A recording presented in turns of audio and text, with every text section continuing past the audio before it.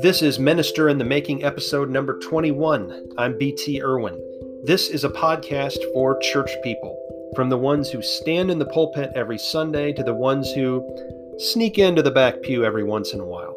And the mission of this podcast is to give church people a behind-the-scenes, inside look at life in Christian ministry. Your guide is my dad, Travis Irwin, who shares the stories and wisdom he collected from almost 50 years in full-time church work. The year was 1994, and Dad was 13 years into his ministry to the Steel Avenue Church of Christ in Ashland, Ohio. The congregation was growing, Dad's ministry was cruising, and then something happened that changed the direction of all that. Dorothy Abels died. Now, who was Dorothy Abels? Most people around the congregation knew that she was a ladies' Bible class and Sunday school teacher. She was kind but quiet, outgoing but not outspoken, just another woman doing what she could to help out around the church. But Dad knew something about Dorothy that most people didn't know. She prayed for the church, and not just a word here and there, once in a while. She prayed for the church every day, sometimes for hours. She prayed for the members of the church by name, and she prayed for Dad and his ministry. When Dorothy died, Dad felt like something changed in his body. He said the air in the church seemed to change. Dorothy and her prayers were gone. And when Dad lost Dorothy's prayers, he began a decade that would end with him losing his ministry and losing his way. In this episode, Dad will talk about just how crucial one quiet person and her prayers can be to the life of a church. I call this one, I've Never Met Another Dorothy Abels.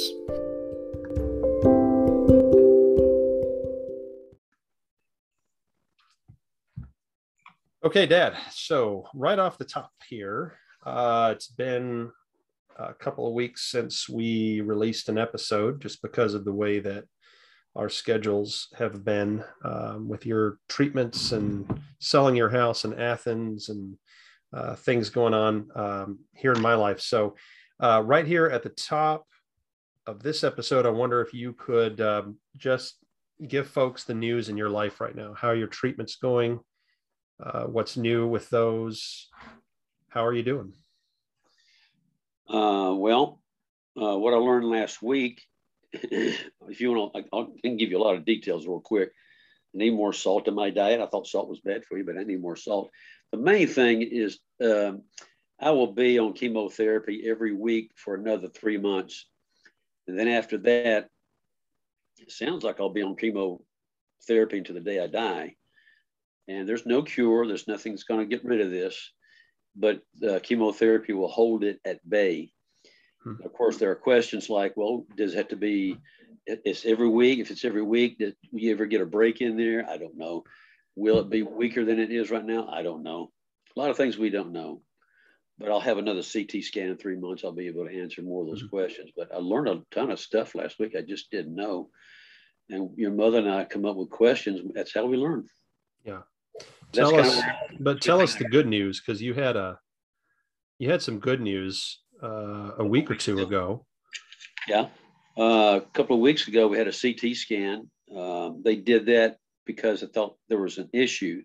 And there wasn't an issue. There was a good issue if there is an issue. And that is there are 5 tumors. The one that shrank the least shrank 53%. The one that shrunk the most was 66%. And so what that tells us is that chemotherapy is working. They will never, ever use immunotherapy again. I wish they would, but they can't. It could probably kill me. So chemotherapy is working. Let's just keep taking chemo for as long as I can. That's where we are on everything, pretty much. How come they're not going to do immunotherapy? Immunotherapy can, first of all, I had a reaction to it. When I took the full tilt, you have to take full tilt. You can't spread it out over 3 weeks or several weeks. When I took it that one time, it made me sicker than a dog. It had sores in my mouth. And what Keytruda or any of those immunotherapies can do is do a similar thing to other organs in your body, in particular, your bowel and your colon. When that happens, you're in heap big trouble. Okay. So Dr. Murray says, you're just going to avoid that totally. And you seem to be doing okay on chemo, so we'll just keep plugging along. So there we are. Good. Thanks for the update. And thanks for asking. Thanks for the prayers. You finally sold your house in Athens, Tennessee, months after you put it on the market. So you got to feel pretty good about being debt free, right? Finally got a new title that someone had lost. Someone had lost the title to the house. We got a new one that cost a little bit, and we sold it, signed it off. It's gone. It's not ours anymore. Don't have to worry about it anymore. Good. People always ask about you. That's the most common question that I get these days. Everywhere I go, church, family, friends, everyone wants to know how you're doing. Everyone wants to know what they can pray for. So what kind of prayers are you asking for these days? Hey, I'm always open to a cure, even though the doctors say there's no such animal, but we have a higher power. I trust my doctors, but I have a higher power. His name is Jesus Christ. And the other thing is, if they want to, just pray that I can handle this chemotherapy. What's happened? I lost my ability to smell last time I had cancer. It never came back. I've also now lost my ability to taste anything, and it may never come back because I'm going to be on chemo the rest of my life. That's a personal thing. It's kind of a selfish thing, but I miss tasting food. I've lost my appetite because I can't taste the food, and so it just narrows it down to just a few things. And I'm driving your mother kind of up the wall because I can't eat all the things that she's fixing. So if I can get my taste back, that'd be wonderful. But pray that this chemotherapy will continue to work and put this cancer to rest. Or keep it from spreading anymore. It's not a good situation, but your prayers mean so much, and I appreciate them so very much. Well, you've got them coming from all over the place. Like I said, that's the most common question that people ask me these days. Wow. Everywhere I go. I got a text message yesterday from someone in the heartland of Ohio that I haven't seen in 2 years. Yeah. Not from Ashland either, and I don't even know how he knows that you're going through this right now, but out of the blue, he sent me a text message and asked, how's your dad doing? Anything I can pray for. So I appreciate that. Okay. So speaking of prayer, that's a good segue. I'm going to set this up for us. We've talked about it before, but in case anyone who has been following along has forgotten, when we started doing the series of podcasts on your years in Ashland, Ohio, I asked you and Mom to make a timeline of the major events that happened each year that you were there, almost 23 years that you ministered to the Steel Avenue Church of Christ there. And so you gave me this timeline, and you did put something down almost every year. These are the major events of our 23 years at the Steel Avenue Church of Christ. And I mentioned before that there were only a couple of names that you put on your timeline, a couple of names of church members. One was John Kerr, and we did an entire episode where we talked about the importance of friendships to ministers, because John and his wife Jan befriended you and Mom, and they were a big part of your first few years there in Ashland. And you said that they actually set the tone for your ministry the rest of the time that you were there, even though they moved away not too long after you all moved to Ashland. The other name that you put on your timeline was Dorothy Abels, and she's come up before in a couple of other episodes. She came up in the episode where we talked about when you first moved to Ashland, and you told how Dorothy took it on herself to be the welcome wagon, so to speak, for the Irwin family in Ashland, Ohio. But on your timeline, you circled the year 1994 and wrote Dorothy Abels died. And that indicated something really important to me. Like, if you would look at 23 years of ministry at one church, and a lot of people were born and a lot of people died in those 23 years, but the one death that you felt like you needed to circle and mentioned by name was Dorothy Abel's death in 1994. So I felt like this is something we really ought to explore more in depth. And we've talked a little bit about Dorothy on past episodes, but we're gonna really zero in on her story and what it meant to the church and what it meant to you in this conversation today. So to start with, do you know much about Dorothy's backstory? How long had she been a member at the Steel Avenue Church of Christ before you came? Maybe you know a little bit about where she grew up and how she came to Christ, and a little bit about her family before the Irwins got to Ashland. Well, she's originally from Oklahoma, and for the life of me right now, I can't think about where in Oklahoma. I know Graydon, her husband, spent some time in Chicago where his dad was an X-ray technician. How they ever got together, I just don't know. I don't remember. But they come from two very different backgrounds. But her background is Oklahoma, and I'm thinking about Blackburn, Oklahoma, or something like that. And the next thing you know, she's way over in Ohio, which is a completely different culture and almost a completely different world. And I would say Dorothy and Graydon had been in Ashland for several years. I don't think anything like 20, maybe 5 or 10. And he was teaching there, so that may have been the pull. He got a job there teaching, and his parents followed him or were there as well. That's all I can tell you about Dorothy. She's from Oklahoma. They raised how many kids? 5? Do they have 5 kids? 4 boys and a girl. Yeah. 4 boys and a girl. And they were all grown by the time we got to Ashland in 1981. Is that right? I mean, they might have been college age. Some of them might have been college age, right, but they were pretty well grown. They were pretty much gone. So they may have been in Ashland for a lot longer than what I said, but most of them were in mission work. Right. So that's what I was setting up here. So we know that Dorothy raised her kids in Ashland. Right. And you touched on that a little bit in a previous episode, because the Abels boys and the Kerr boys in particular, there were a lot of Kerr boys and there were a lot of Abels boys, and they all, had some hijinks together, and they were all good friends. Yeah. But the Abels kids ended up in ministry and mission work. Right. And I think that's important. So Graydon, their dad, was a teacher, math teacher, right, at the junior high school, I think.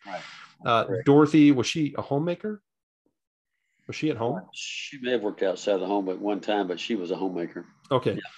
But their kids all ended up in ministry and mission work. And I wonder if Dorothy ever told you why she thought that happened, or if you have any observation about the way that they raised their kids that would lead them to answer the calling to ministry. Well, I think your mother shared this story with us in one of our episodes, and that is Dorothy told the story one time that she always wanted to be involved in missions. And even after getting married, she still was not in missions. She didn't do missionary work. She may have dabbled in some things that are kind of related to that. And she was very involved in church work, teaching classes and being involved in a lot of different things, but never in mission work. And if you remember the story, and if our listeners remember the story, instead of Dorothy becoming a missionary, Alice got involved in mission work. Jay and Kathy, the son, got involved in mission work. Jack was a preacher. Now, Tom and Tim didn't do mission work, but they were highly involved in, serving as Christian men and their families as well. So, you get a lady here who wants to be a missionary. God says no to that, but she raises 5 children that are strong Christian men and a woman, and 3 of them are married to missionaries and do mission work. And so that's kind of how it turned out. And so, God answers prayer in different ways. And I think she was pretty happy with the way it actually came to pass. Mm-hmm. I remember that story too. Do you know anything at all about her upbringing or how she came to Christ, and how that led into her desire to be a missionary? Your mom may know that story, but she was a member of the church out west in Oklahoma. I would say, well, did I meet her mom? I don't remember meeting her mom. Maybe I did, but I think her mom was gone when we met Dorothy. But Dorothy was a traditional, what you now would call a traditional Christian, relatively conservative, for some reason, just mission-minded. I think sometimes children that are brought up in a mission-minded home or a mission-minded congregation become mission-minded themselves. And I think that's probably what happened to her. Mm-hmm. I think she brought that kind of thinking over to Ashland, Ohio, whenever she showed up. And that church was a very mission-minded church for a long, long time. Yeah. It may still be that way today. I don't know. You said that Jack Gladwell, who was at the Steel Avenue Church of Christ in the 70s, for most of the 70s, you said that Jack was evangelistic. That was his character, and that was his passion, was evangelism or outreach. And so you mentioned before that the culture of the Steel Avenue Church of Christ was always a culture of evangelism and outreach. It was just part of the DNA of the congregation. So you've mentioned Jack's work before and how that might have been influential on what the church became by the time you got there and continued that. But Dorothy, being mission-minded the way that she was, and then she obviously didn't come to the Steel Avenue Church of Christ in a ministry position or a leadership position. She came as a wife and a mother. But tell me about how she first made an impression on you when you came to the Steel Avenue Church of Christ. What were your first few encounters with her like, and what did you think of her as you got to know her? My first impression was the first time I met her, and most people remember the story. I got an invitation by Graydon to come over and talk to the elders one Saturday about the possibility of our leaving Cadiz, Ohio, and going to Ashland, Ohio.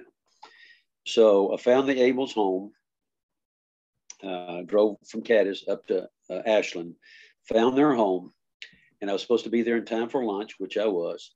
And we sat down and had a meal. It was a very simple meal. I can't tell you what it was right now. That's a long time ago. They had a very simple table. The table was in the kitchen. It was squoze up in a corner. It was a rectangular table. It had X legs on the bottom of it. It had a Formica top on it, and it had bench seats on either side of it. Now, one side of the table was up against the wall, and there was writing on the Formica top. And what it was, those are little notes that the children would leave for their mom, or the mom would leave for the children. But all that family always ate together. That would have been, 7 people around that table. Yeah, wow. And she was just, and she told, I asked about children, I asked about this, I asked about that. The house was not a big house. It was a small house. It was not the kind of house you'd find in Better Housekeeping or any of those HGTV kind of houses. It was just very plain. On one of the doorposts were the measurements of the children as they grew. It was marked with hash marks up the door part. Everything in the house was older and used, well used. Nothing new. Very few things new. Fresh paint was not in there. Had an old stove, old refrigerator. Main thing is that what was important to them did not appear to be a house and nice flooring and nice paint and nice carpet and a nice fancy kitchen table now that their children had left. It was pretty much keeping things the way they were. They were very traditional, and they were They loved the things they had always had in their lives. And Dorothy was not a show off. She was not presumptuous. She was not trying to impress anyone with how smart her kids were, or how much money they had, or how fancy clothes they wore, or how fancy their house was. It was just, you see what you get. And we talked about missions, we talked about the church, and we talked about different ministries in the church. So I mean, from the get-go, I was impressed with their simplicity and their being down to earth, and just very kind. I don't want to use the word simple; it doesn't sound right, but kind. They weren't loud necessarily at that time. Graydon was known for being a little bit loud, but Dorothy wasn't. But just very, very kind, very Christian, very patient, very kingdom-centered people. What are the things that Dorothy did for the church that people knew about? Oh, that's a good question. Well, she taught a ladies' Bible class. That was public because we constantly promoted that every Sunday when we said, ladies, don't forget the ladies' Bible class on Tuesday morning or Wednesday morning, whenever it was. And we put it in the bulletin. So everybody knew about that. Both of them were very good about visiting members of the church. She was very good about having people into her home. You would not know about that until you got invited and you got to go into her home, or till they came to see you. She would check on widows. She would take things to people, little gifts. She would send cards to people, birthday cards, anniversary cards, get well cards. She would call people on the phone and check on them. I'm sure she did the Lord's Supper. A lot of ladies there did that, and she did that. She was good about going up to strangers at church and greeting them, introducing herself to them, making them feel welcome. Very, very much. There were both of them, but you're talking about Dorothy. She was very much open to going up to total strangers that were visiting on Sunday and saying, "Come home with us." And that's when people took you home with them and fed you. And she had some things that she fixed every Sunday just in case that happened. So there's some of the things. And taught in Vacation Bible School.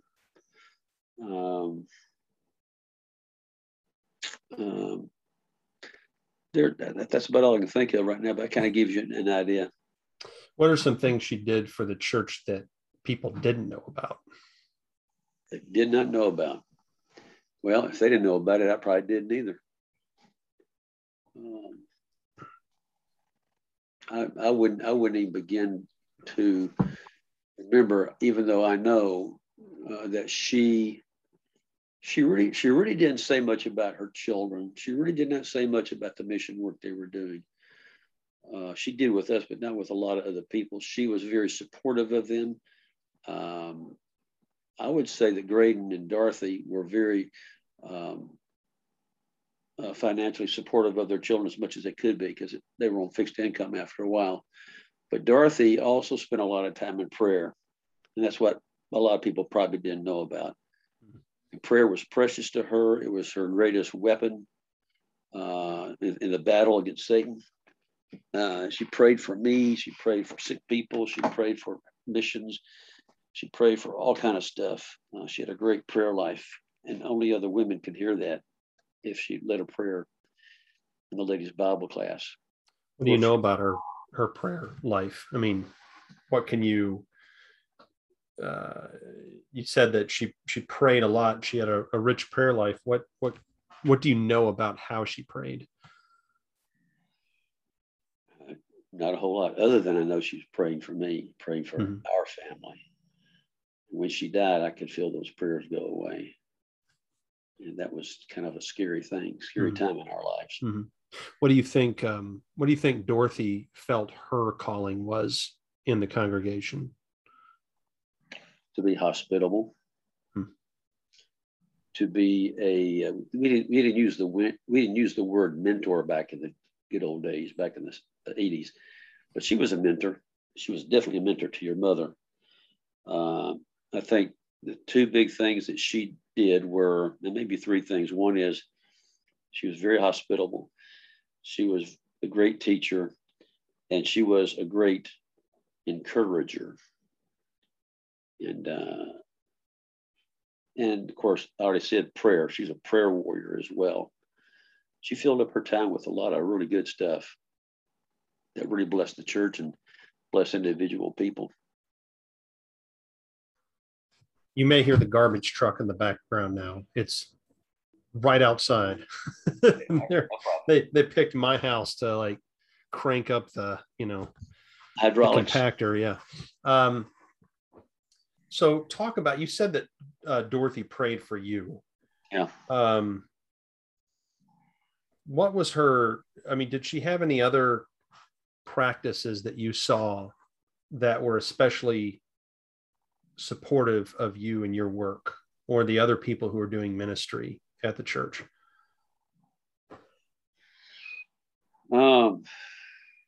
That's a good question. I had people send me notes. I don't remember Dorothy sending me notes, and that's not a criticism. She may be more likely to come to me and say, you did a good job this morning, or we love and appreciate you. You're working hard. We appreciate it. She was more like that. She did not give me an overabundance of that. And I think she, in her own way of thinking, thought if you give somebody too much of that, they're either going to take you for granted or they're going to think you're kidding them. So when I heard from Dorothy Abels, when she was seeking to encourage me or pray for me or anything like that, I knew she was serious and she meant what she said. And I took it very seriously, and that made me appreciate it a lot more. She was not the kind of person that would come out the door after church and say, "Nice sermon, preacher." She didn't do that. A lot of people do that. Mm-hmm. I'm not saying that's wrong. I'm just saying she didn't do that. That was not her MO. If she ever said anything, it was about something specific that I said or something specific that I did. And so I knew she was serious, and it wasn't that often. It wasn't once a week. It wasn't twice a week. Once a month, maybe once every couple of months. And so I took her at her word. I took her very seriously. Mm-hmm. There was a woman. There's a woman who goes to church with me, and I've known her for 20 years now. And every once in a while, kind of like Dorothy, she has sought me out to pay me a compliment, what I'll call a compliment. I spoke before communion a few years ago, and she tracked me down to tell me that I should write and publish what I said that morning. And she's an English professor, so that meant a lot. And she's brought it up a couple times since. And back when I was a lot younger, she would see me around and she would pay me a compliment of some kind. And encourage me. And whenever she did that, I felt 10 feet tall and bulletproof. It was just fresh wind in my sails. I felt like I could go out and do anything. And she's not a friend. She's an acquaintance at best. But when she, when she said something to me, encouraging, it really worked. And I could coast on that for a little while. So how important that is has that been to you as a minister, to have people like Dorothy Abels in your life? And what kind of encouragement has been most meaningful to you in your work with congregations? It's very important. It's like you said, it's like fresh wind in your sails. It keeps you going. Sometimes we get discouraged because we're criticized as preachers. Sometimes we just get discouraged because no one says anything either way. Yeah. As result, we get a little paranoid and think, "Oh, I must be doing a lousy job." Mm-hmm. So it's advantageous to the preacher if he has. You didn't have to have a lot of people, just a handful of people that are just, honest. I won't say blunt. Blunt's not the word, but they're just honest. And when he does a good job, they come up and say, "You put a lot of thought into that, and I appreciate that. You've touched my life, and you've changed my thinking, and I appreciate that." Or you organized the Vacation Bible School. It went so smoothly. It went so well. We enjoyed being a part of that. The children definitely enjoyed it. Thank you for what you've done.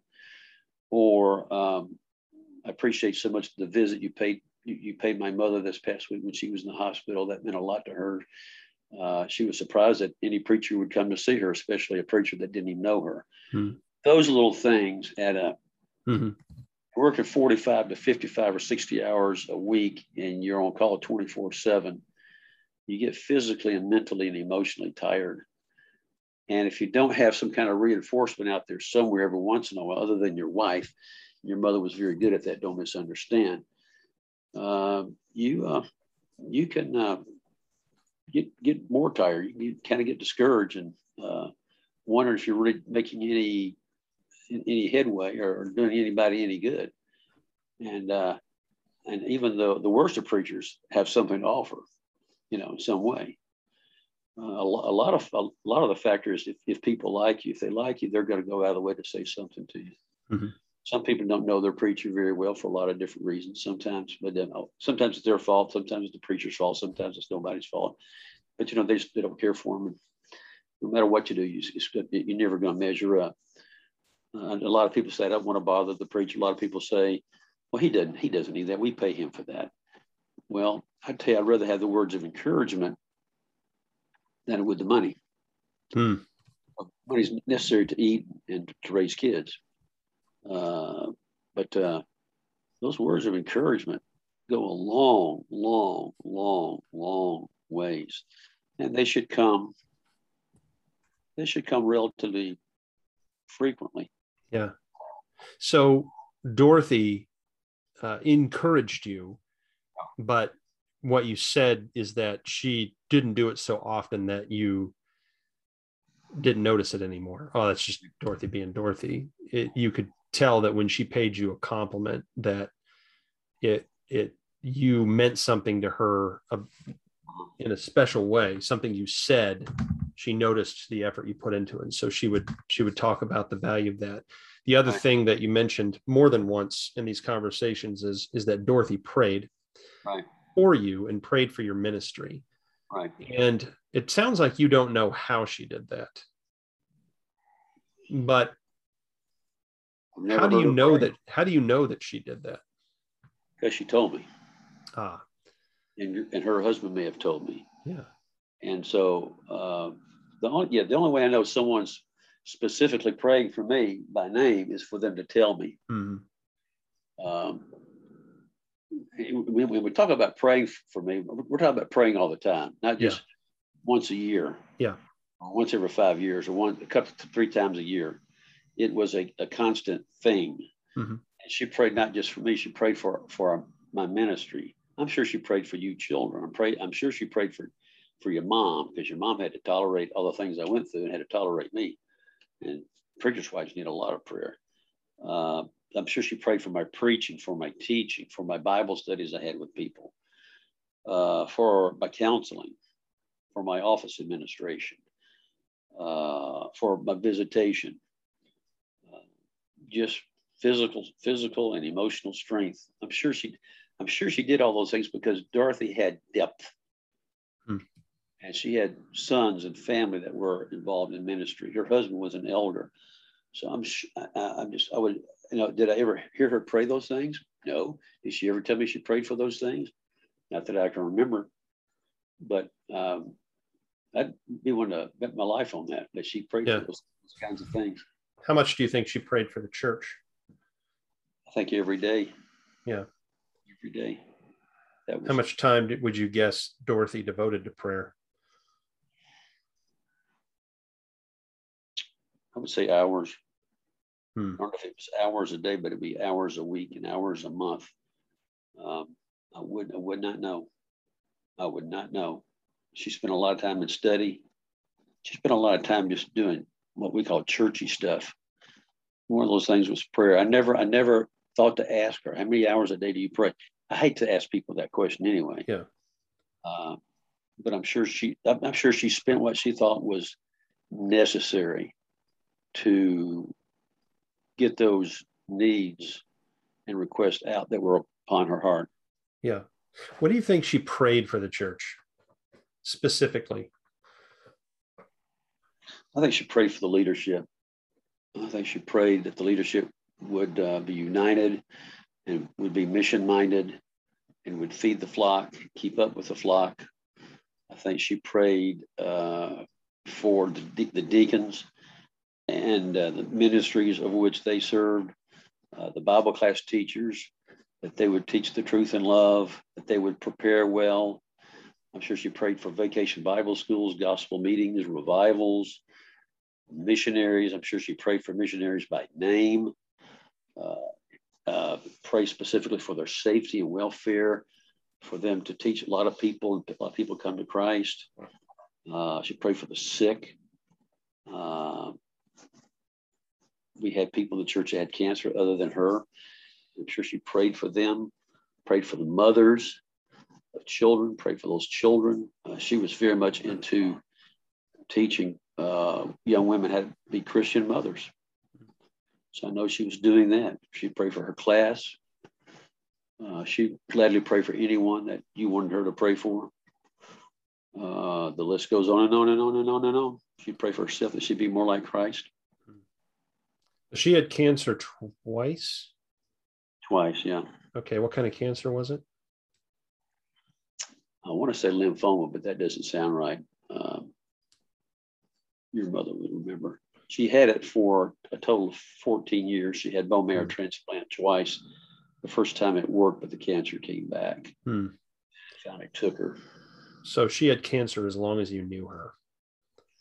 Well, we were there 22 and a half years.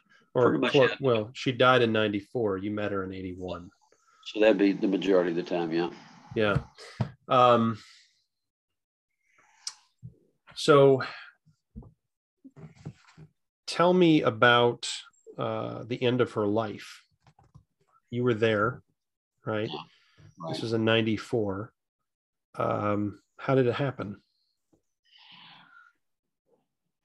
Well, Dorothy had survived the first bone marrow transplant. She went into another. Anytime you go to bone marrow transplant, they take you down as far as you can go without killing you and cleanse your red blood cells and put them back into you. I didn't see Dorothy a whole lot because her immune system was non-existent. But I would check in ever so often. She finally let me start coming back, and it pretty much we saw the writing on the wall, and that is, she didn't have a whole lot of time. So I would definitely keep up with her through Graydon. I would every time I went to pick up Graydon to take him out to visit when he was available, I pretty much went inside every so often and saw her, talked to her, prayed over her. I didn't want to make her sick, so I had to be really careful. But he would get her up every day, get her ready for the day. And when she was dying, when she's on her last breath, she was sitting in a rocking chair that was in her living room. She was sitting in the rocking chair, and she was very, very, very, very weak. She knew I was there, and I went over to her and spoke to her and just talked a little bit and waited for her to respond. And just to be honest with you, I don't remember if she responded or not. She may have responded with hello or something like that. But in a matter, this is probably in the afternoon, early afternoon, pretty much after that, she just slipped away, just stopped breathing. It was just Graydon and myself and her. So you were there. Yeah. I've been present when a lot of folks have died. How did her death affect you? Well, she's not the only one whose death affected me. And what I mean by that is hurt me. And she did not die to hurt me. What I mean by the word hurt is There are people that died that it just really hurt. It made me grieve a lot. And I felt like I lost a really good friend, a confidant, um, a supporter, someone who really cared for me and loved me and really took an interest in me. So that's kind of how I felt when she died. It just felt like I'd lost a really good friend. And there was a big hole in my heart when she left this earth. I thought I'll never see her again, at least not here. So I would miss her. I miss seeing her at church. I'd miss seeing her in her home. I would miss seeing her. Your mother would miss her in Bible class. We would just miss her because she wasn't there. It's just one day she's there, one day she's not there. Miss her prayers. We've already talked about that. We miss her words of encouragement, miss her cards. Not only me, but a lot of other people who miss those things, those kinds of things too. How did her death affect the church? Well, you'd have to ask a lot of other people. I think the church lost something they never could get back, lost somebody they never could get back. It left a hole in their heart too. It changed to me. Some people would disagree, and that's okay. We're just talking about a matter of opinion and a matter of personal perspective. I think the spirit of the church began to change. And what I mean by that is that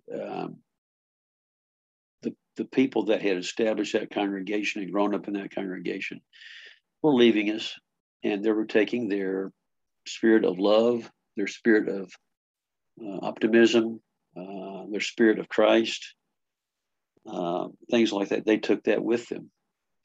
They took their prayers with them. And so when they were gone, that left the rest of us. And I'm just saying to you, there has not. I've never met another Dorothy Abels, and I've been around for a few years. I've worked in a lot of churches, worked with a lot of different people. I've worked with some really fine people. Your mother has always had a mentor, except in one place, of very fine Christian women or a Christian woman, and Dorothy was one of the outstanding ones.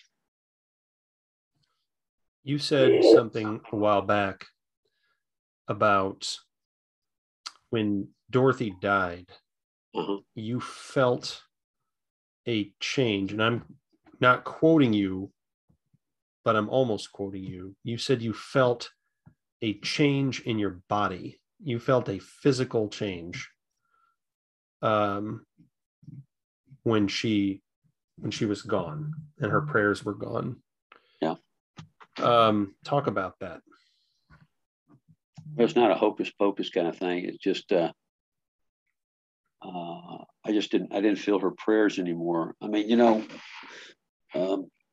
during the week I was less likely to feel it, even though I needed it. But on Sundays, I didn't feel the strength that I'd had before, the enthusiasm I'd had before, the readiness that I'd had before. And I wasn't always ready the way I should have been, but and there's some other ladies that prayed for me as well.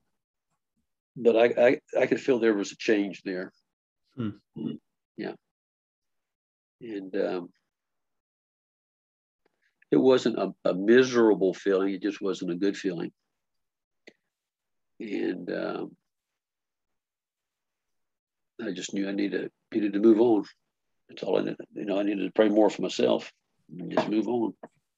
And how do you think, do you think that you were the only one who felt that change? Or do you think other people in the church felt it as well? I don't remember discussing this with anybody else, maybe other than your mom. Mm-hmm.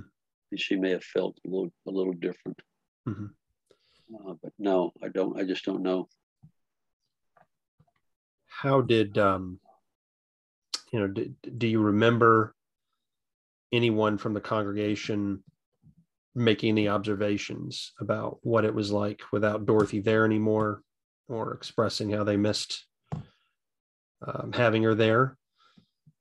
Well, there was the normal we're going to miss her, Mm-hmm. or we miss her. I miss her class. I miss seeing her on Sunday morning. I miss her words of encouragement. I used to get a card from her every once in a while. People miss that, and that's part of her MO. You said that when we've talked about this in the past, when we first started looking at the timeline, you indicated that when Dorothy died, that was a turning point for you personally.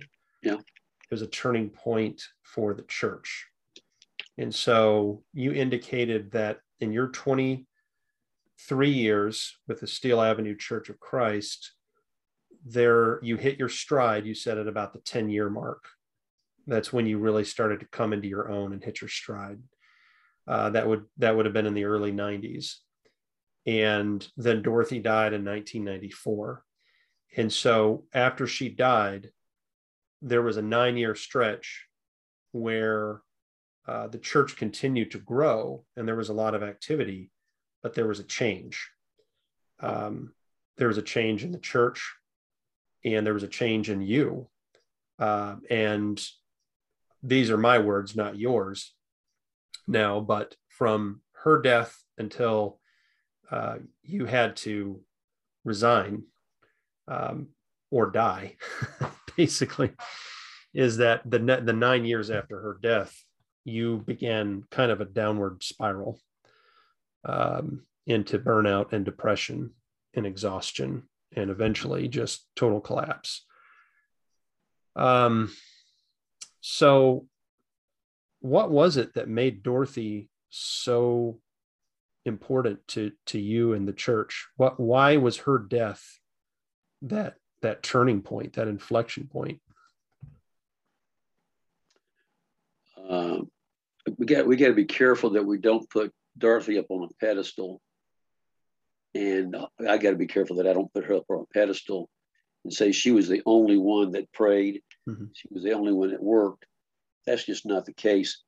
Did she have a tremendous influence and a big influence on myself and the church? The answer is yes. But she wasn't the only one. I mentioned this a while ago. We can say, Dad, that Dorothy is representative of the people who prayed and supported you. Okay. She's the example that comes to mind, and her death in 94 really was a big loss for you in the church. Yeah. So don't be timid about leaving anybody out. I don't think anybody thinks you're leaving anyone out, but no, I'm not trying to leave anybody out. I'm just stating a fact. Churches have a cycle. They start, and then they grow, then they age. And the growth cycle of a church is 75 years. And so here, these people like Dorothy had been young at one time, and the church had been established in Nankin, moved to Fourth and Carroll and Ashland, then moved out to Steel Avenue. And while all this is going on, people are getting older. And the people that are getting older are, to me, a very special group of people that are very positive, very mission-minded. They seem to really love each other. They seem to really love the people in the community. And so you had that spirit in the church. Part of that is the preacher, part of it is the elders' wives, but it's there. And I just so happen to be fortunate enough to come in there in 1981 and be a part of that too, and see that, witness that. But as a result of being there 22 and a half years, I saw a lot of these same people get older and start just fading away or passing away. And so what I'm trying to say is that the ones that had that special spirit, that real sweet spirit, they were leaving one at a time. And Dorothy was one of those people. And so the face of the church, and I think even the spirit of the church was evolving. And we can get into, was it for the better or for the worse? I think the church became less evangelistic.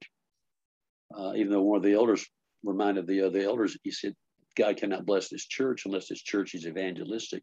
He tried to bring it back to a certain extent. So the point is that in the evolution of a congregation, there are several people, and you go through different ups and downs. You go through, different people move in, move out. People come, born, they live, they die.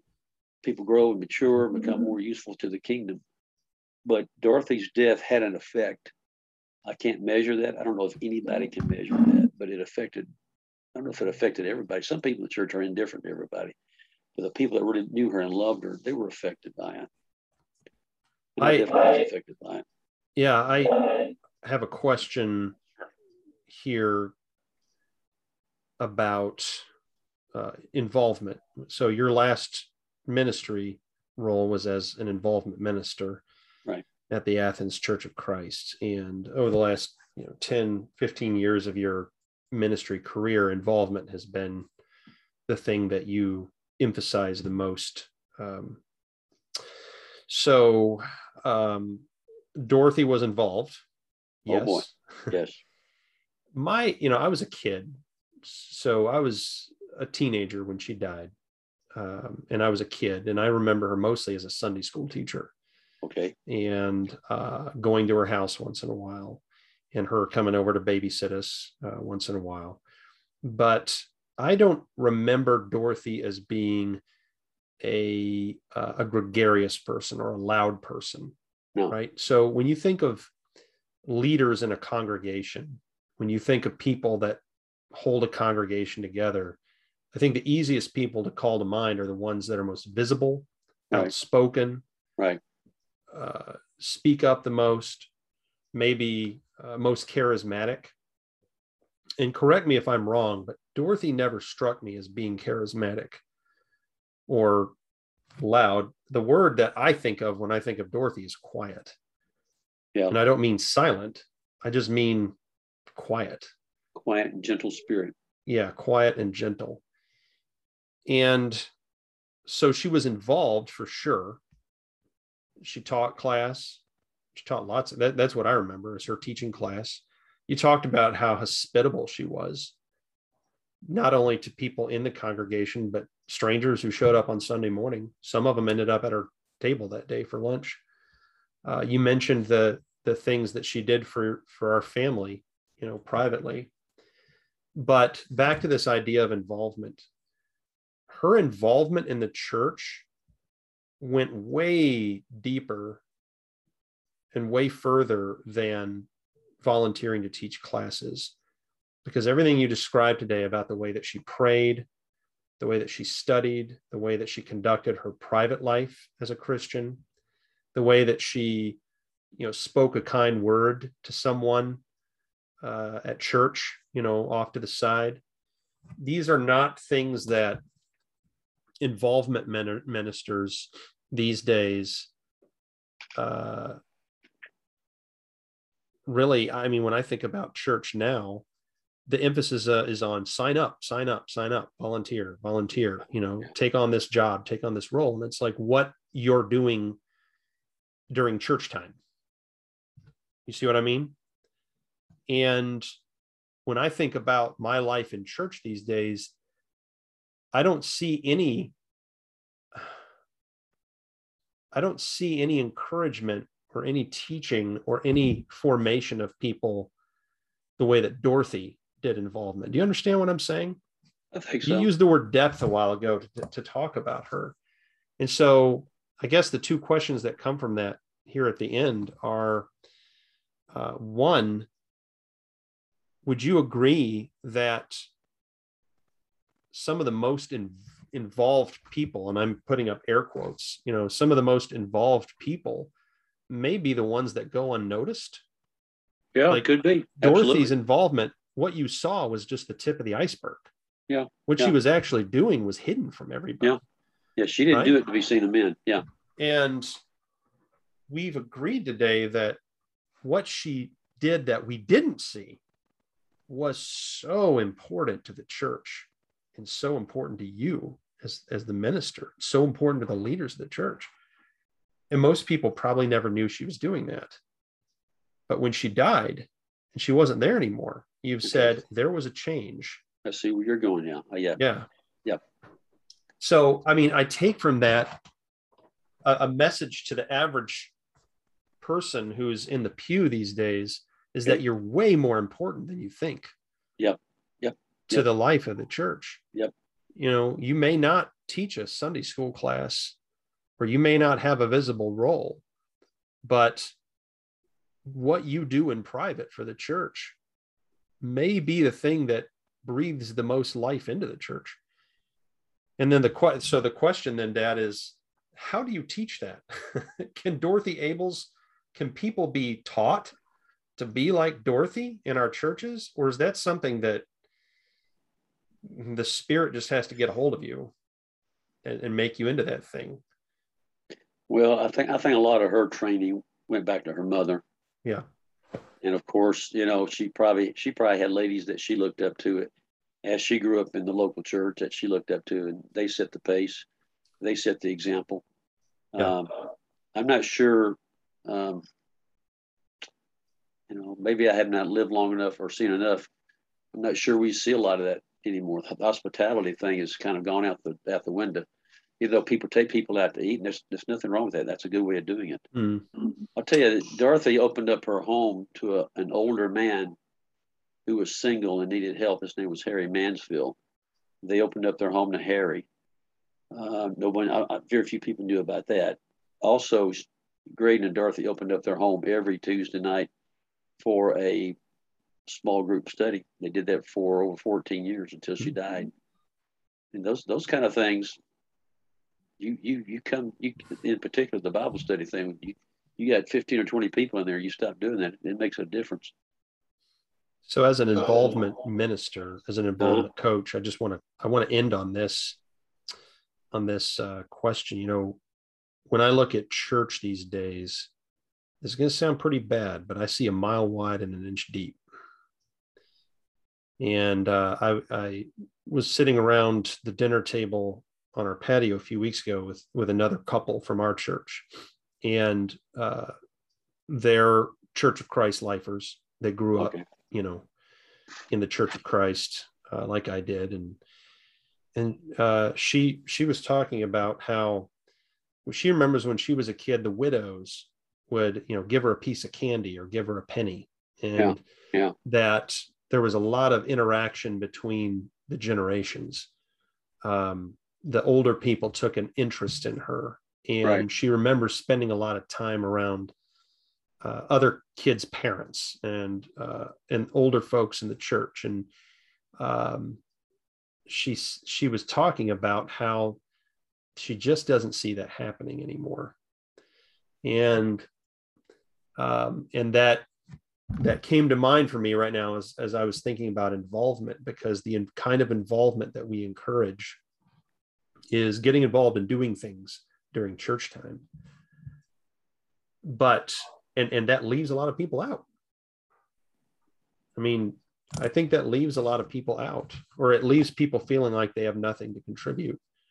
So my question to you as an involvement minister is, how do we create an environment where more Dorothy Abelses can grow in our churches and be involved in quiet ways that are so crucial to the life of the church? Goes back to teaching. That's the only thing I know. You need strong examples. You need teaching. You need mentoring. You need all that, because all that's been kicked to the wayside. A lot of people don't give candy and gum away anymore because it's just got a bad connotation to it. Yeah. Then there's COVID-19 on top of that. And a lot of people are just so busy, they don't have a margin of time to spend with other people. There's there are cultural things in and outside the church that have affected everything. That doesn't mean we should give up. But there's, your Papa did a thing years ago about the 5 talent, the 4 talent, and the 1 talent man, or 5, 2, and 1 talent man. And there's lots of room for the 1 talent person. Even though they have more talents, they definitely have 1 talent, and they need to use what they've got. I think what I get from this conversation today about Dorothy Abels, though, is most of what we talked about today, all right, with her was her prayer life. Okay. It was her prayer life. Not a problem. And it was her individual acts of hospitality to people. So yeah, she taught class as long as I knew her. She taught my class in Sunday school. She taught the ladies class. She did the Bible study. But that's not what we talked about today. Most of what we talked about today was how much she prayed. Right. And I have this image of her in my mind with the church bulletin open in front of her on her table. Wow. Like praying over the Wow. names of the people that she sees. I don't know that she did that, but I can imagine her doing that. That's a believable image. Absolutely. And so the point is that maybe her most important work, the most important work of all, that made the greatest difference was not an official church volunteer role. Yeah. It was her choice to pray. Yeah. In her own living room, in her own house, in her own car, wherever she did that. And so one talent people who think all I can do is pray. Well, if what you say about Dorothy is true, and when she died and her prayers stopped, and you physically felt a change, and there was a change after she died, then maybe that one talent person using that one talent to pray for the church on a daily basis is as valuable, if not more valuable, than the 5 talent person. Yeah, they're all valuable. They're all valuable. Yes. And that if you think I'm only a 1 talent person, you shouldn't say I'm only a 1 talent person. Right. Because that 1 talent, if it's prayer or hospitality or quietly caring about people, just asking, that spirit of Dorothy Abels, I think these days is sorely lacking in the church. Yeah. Well, and I feel like, as you felt the change when she died, I feel like all of us are feeling that change, are feeling that absence of the spirit in the church these days. Well, a lot of us don't know it's changed.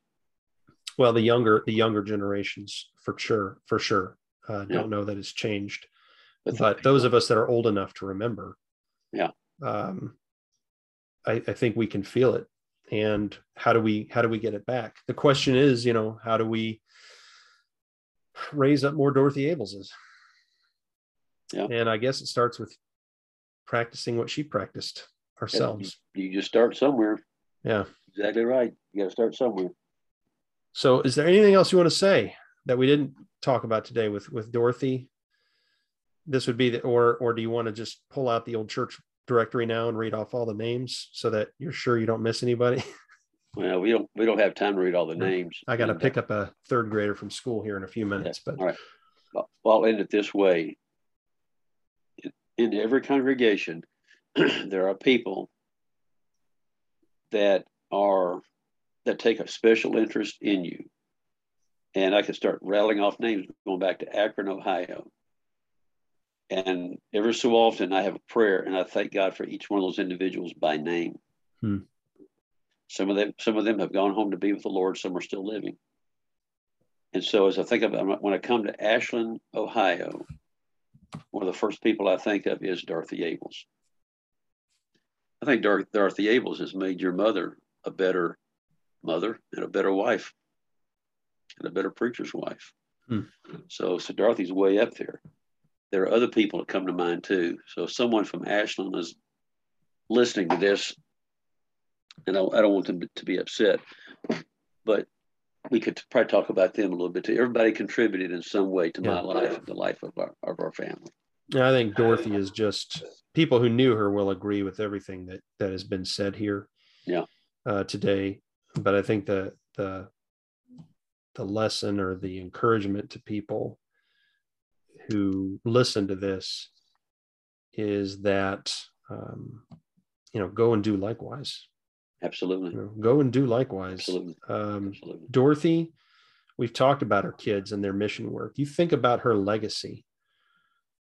All of the people that know her and don't know her who have received the gospel and are walking with Christ today. And she was just a person in a church in Ohio that raised good kids and prayed. Yeah. And did what she could. If you're listening to this right now, God has given you everything that God has given Dorothy Abels. Yeah, it's there. And you can do the same thing. But don't think for one moment that because you can't do much, that it doesn't make a difference. It means everything. Yep. To a lot of people. Yep. So hope Dorothy's life inspires you to go and do likewise. Yep.